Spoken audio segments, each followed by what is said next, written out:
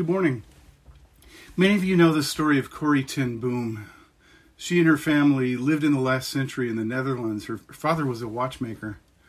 After the Nazi invasion, her family hid Jews and other refugees in their house to protect them from the Nazis. Though they had plenty of room, food was scarce, but they continued to provide rescue and safety to others. On February 28, 1944, a Dutch informant told the Nazis what the family was doing, and on the same day, all 10 of the 10 Booms were arrested. Corrie and her sister Bessie ended up in Ravensbrück concentration camp, a work camp in northern Germany. And in her autobiography, The Hiding Place, she writes, Barracks 8 was in the quarantine compound. Next to us, perhaps as a deliberate warning to newcomers, were located the punishment barracks. From there, all day long and often into the night, came the sounds of hell itself. They were not the sounds of anger or of any human emotion, but of a cruelty altogether detached. Blows landing in regular rhythm, screams keeping pace. We would stand in our 10-deep ranks with our hands trembling at our sides, longing to jam them against our ears to make the sounds stop. It grew harder and harder. Even within these four walls, there was too much misery, too much seemingly pointless suffering. Each day, something else failed to make sense. Something else grew too heavy. Now, don't we all encounter events that just don't make sense? Things that make us scratch our heads and ask, why is this happening? What's God's purpose here? Maybe you've been hit with an illness or an accident which puts you flat on your back and takes you out of commission, and you ask, why is this happening, Lord? Maybe you've been hit by a financial difficulty or even a failed business. Maybe you're concerned about your child's soul, but it seems like the kids who have to be the worst possible influence are the exact ones who keep entering your child's life. Maybe it just seems like one thing after another goes wrong, and sometimes it just seems like God sends storm upon a storm. There's just no end to events which leave us utterly bewildered about God's plan. So how do we respond to these events that just don't make sense? Well, this morning we're gonna take a step away from the book of Ezra, and we're gonna look at a small book of Habakkuk. It's towards the end of the Old Testament, about 5 books from the end, and we'll be centering on Habakkuk chapter 3, verses 17 through 19, and the last 3 verses of the book. Well, in this small book of Habakkuk, the prophet wrestles with understanding God's dealings with Israel. God had used Assyria to punish Israel about 80 years earlier, and the prophet begins by complaining to God about the violence and wickedness he observes in Israel. And in the first few verses of the first chapter, he complains to God about his people. "O Lord, how long shall I cry for help and you will not hear? Or cry to you violence and you will not save? Why do you make me see iniquity, and why do you look idly at the wrong? Destruction and violence are before me. Strife and contention arise. So the law is paralyzed and justice never goes forth. For the wicked surround the righteous, so justice goes forth perverted." Well, Habakkuk describes a society full of crime, violence, corruption, mock legal battles, and the defeat of righteousness. It's a ruined society, and the prophet wants to know why God tolerates the flourishing of such wickedness. And God responds by telling him in chapter 1, "I'm doing a work in your days that you would not believe if told." And then he tells him he's going to be sending the Chaldeans, the Babylonians, to punish Israel in Assyria. And of course the prophet complained about that solution. Why would God send the Chaldeans? That'd be like God sending ISIS to solve our political issues in the United States. It'd be like God sending an atheist to solve our church's problems. Throughout the small book, God instructs Habakkuk about his nature and his ways and how his people should respond. And the climax is at the very end, in Habakkuk's final response in the last few verses of chapter 3, Habakkuk 3, 17 through 19. It says, though the fig tree should not blossom, nor the fruit be on the vines, the produce of the olive fail, and the fields yield no food, the flock cut off from the fold, and there be no herd in the stalls, yet I will rejoice in the Lord. I will take joy in the God of my salvation. God the Lord is my strength. He makes my feet like the deer's. He makes me tread on my high places. Well, the first point I'd like to make is events many times just don't make sense. Sometimes we just don't see evidence of blessing. For Habakkuk, the problem was with Israel and the surrounding nations and how God was going to deal with them. Thus his complaints to God. Things looked bad, and it seemed like God's solution looked even worse. God had already used Assyria to punish Israel, and now Habakkuk observes the violence, strife, injustice, and wickedness around him. And God's people were being wicked and disobedient. The king was corrupt. This is not the way it should be. Surely God had to do something about this. God had promised blessing to Abraham and his descendants. These are God's people. These are the ones who are to be a blessing to all the nations. Well, Habakkuk sums it up well in verse 3:17 using an agrarian imagery. He says, though the fig tree should not blossom, nor fruit be on the vine, and the produce of the olive fail, and the fields yield no food, the flock be cut off from the fold, and there be no herd in the stalls. Now, the original readers would have clearly understood the desperate situation that's being described here. We had this one apple tree in our yard when we lived in Montana, and we knew the kind of apple crop we'd have by the blossoms in the spring. Some years the tree didn't produce any blossoms. When there were no blossoms in the spring, there was no fruit. The tree wasn't, the fruit tree isn't blossoming, and there won't be any fruit on the tree this year. Well, Habakkuk describes a situation where he says the olive trees are not producing. Okay, no oil this year. The fields which normally produce grain and are producing nothing. Okay, no bread. And the animals are dying. There's no flocks in the field, no herd in the stalls. What does this describe? It's a picture of famine in the land. The cupboard is bare. And of course, famine meant suffering and death. You know, this is a picture of things going really bad. Sounds pretty bleak. This is the kind of hopelessness that Habakkuk felt. It reminds me of a psalm in which David felt like everything had turned sour. He was surrounded by enemies and felt abandoned.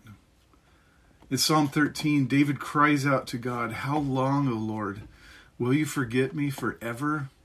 How long will you hide your face from me? How long must I take counsel in my soul and have sorrow in my heart all the day? How long will my enemy be exalted over me?"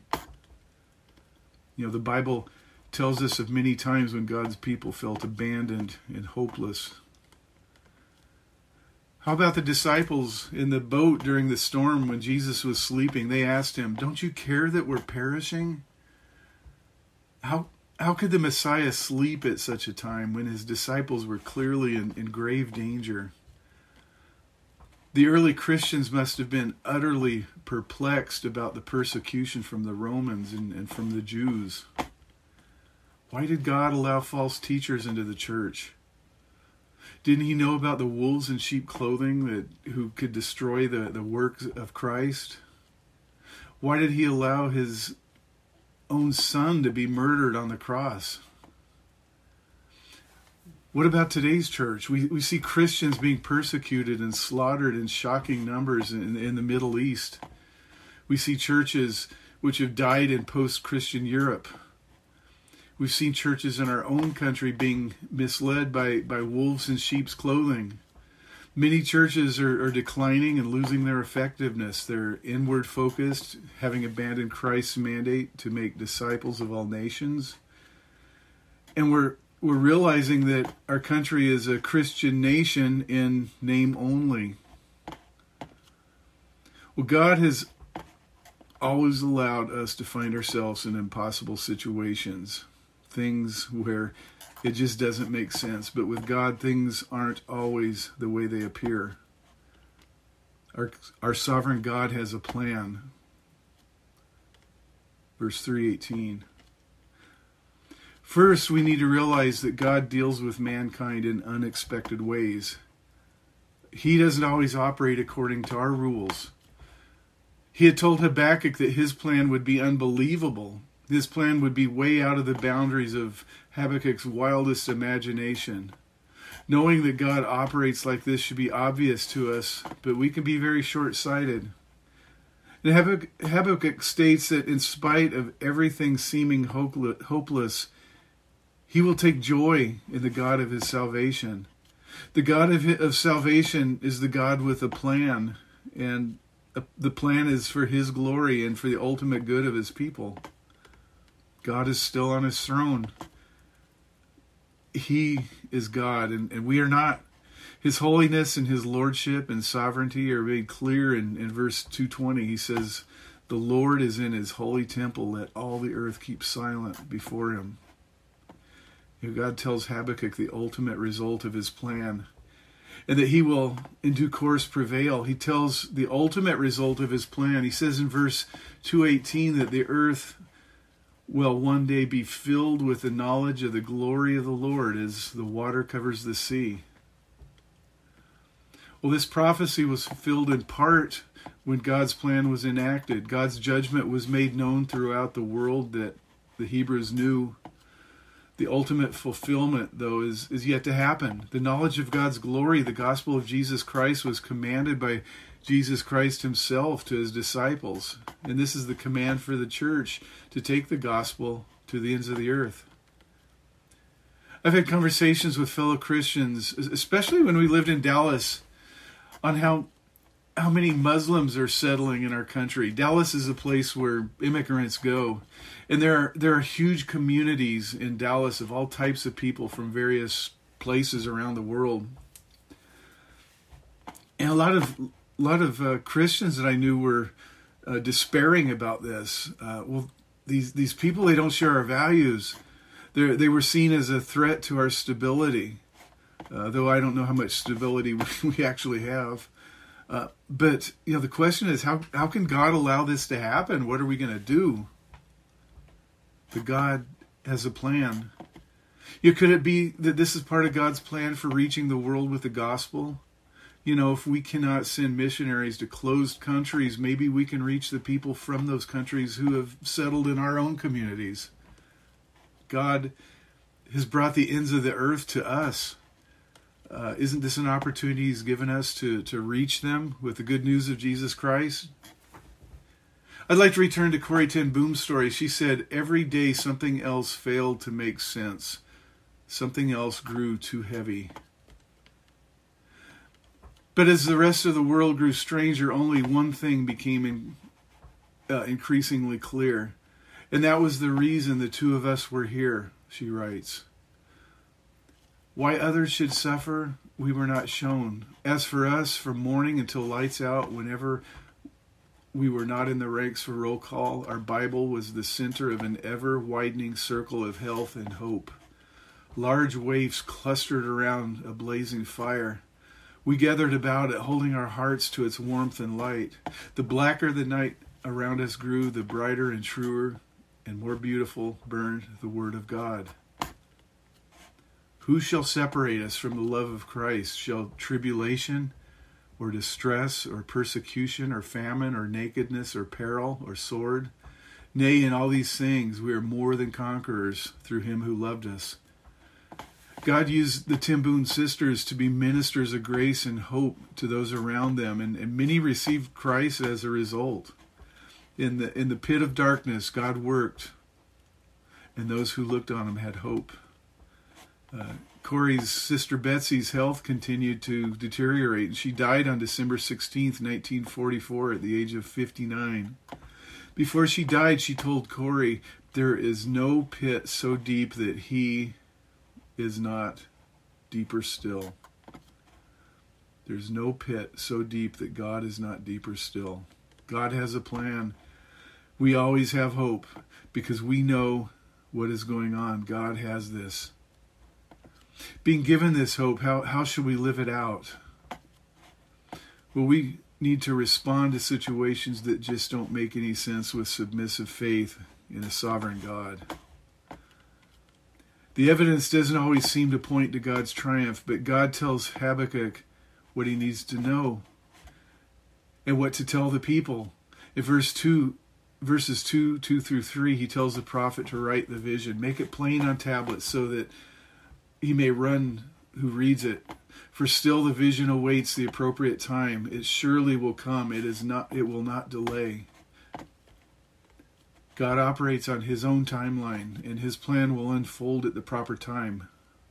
Never too early, never too late. And there's an appropriate response given here in verse 2:4, which states, the righteous shall live by faith.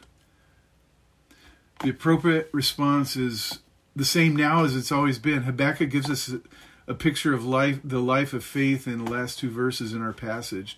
Despite the lack of evidence of blessing, despite the appearance that God is not working, he says in verse 18 and 19, yet I will rejoice in the Lord. I will take joy in the God of my salvation. God the Lord is my strength. He makes my feet like the deer's. He makes me tread on the high places. Rest in God's promises. God is the God of salvation, and that gives us reason to rejoice.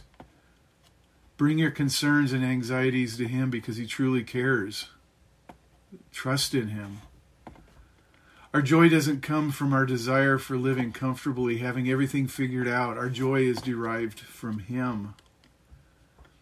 And finally, we must rely on God for our strength. Habakkuk says that God himself is his strength. God makes us sure when our trust is in him. Like the deer in high places, he makes our footing secure. I love this image. We have plenty of deer in Stevens County and a few high places as well. Mount Abercrombie is the highest place in our county, 7,310 feet above sea level. How about Israel? What's the highest point? I looked it up. It's Mount Hermon, 7,330 feet above sea level. That's quite high considering the sea is only about 30 miles away. When we lived in Montana, we had deer and we had plenty of high places. We also had mountain goats. These were amazing, sure-footed animals. One time, Chris and I were hiking on Mount Aeneas in the Bob Marshall Wilderness area in northwest Montana. And the path that we were on would take us to the top of the mountain where we would get this beautiful view of the surrounding area called Jewel Basin. But as we went up the mountain, the trail just kind of disappeared, and really we were kind of stymied as we tried to figure out what the best way to proceed safely would be. And just then, a mountain goat came up. He looked at us in his mountain goaty way. He snorted, and he went on up. I mean, seriously, he showed us how to get up the mountain. And this is the image we have here. He's speaking of deer. Deer have an amazing way of stability about them. A deer is sure-footed. It's an animal that can negotiate pretty difficult terrain. So in closing, how do we deal with events that just don't make sense? We respond with submissive faith in our sovereign God. We have the hope that ultimately God's glory will be known throughout the world and his plan will prevail. And so we have a choice. We can choose to live in despair and pessimism, or we can have the joy of living by faith in our sovereign God. In Hebrews 11:5, God says, I will never leave you nor forsake you. Praise be to God.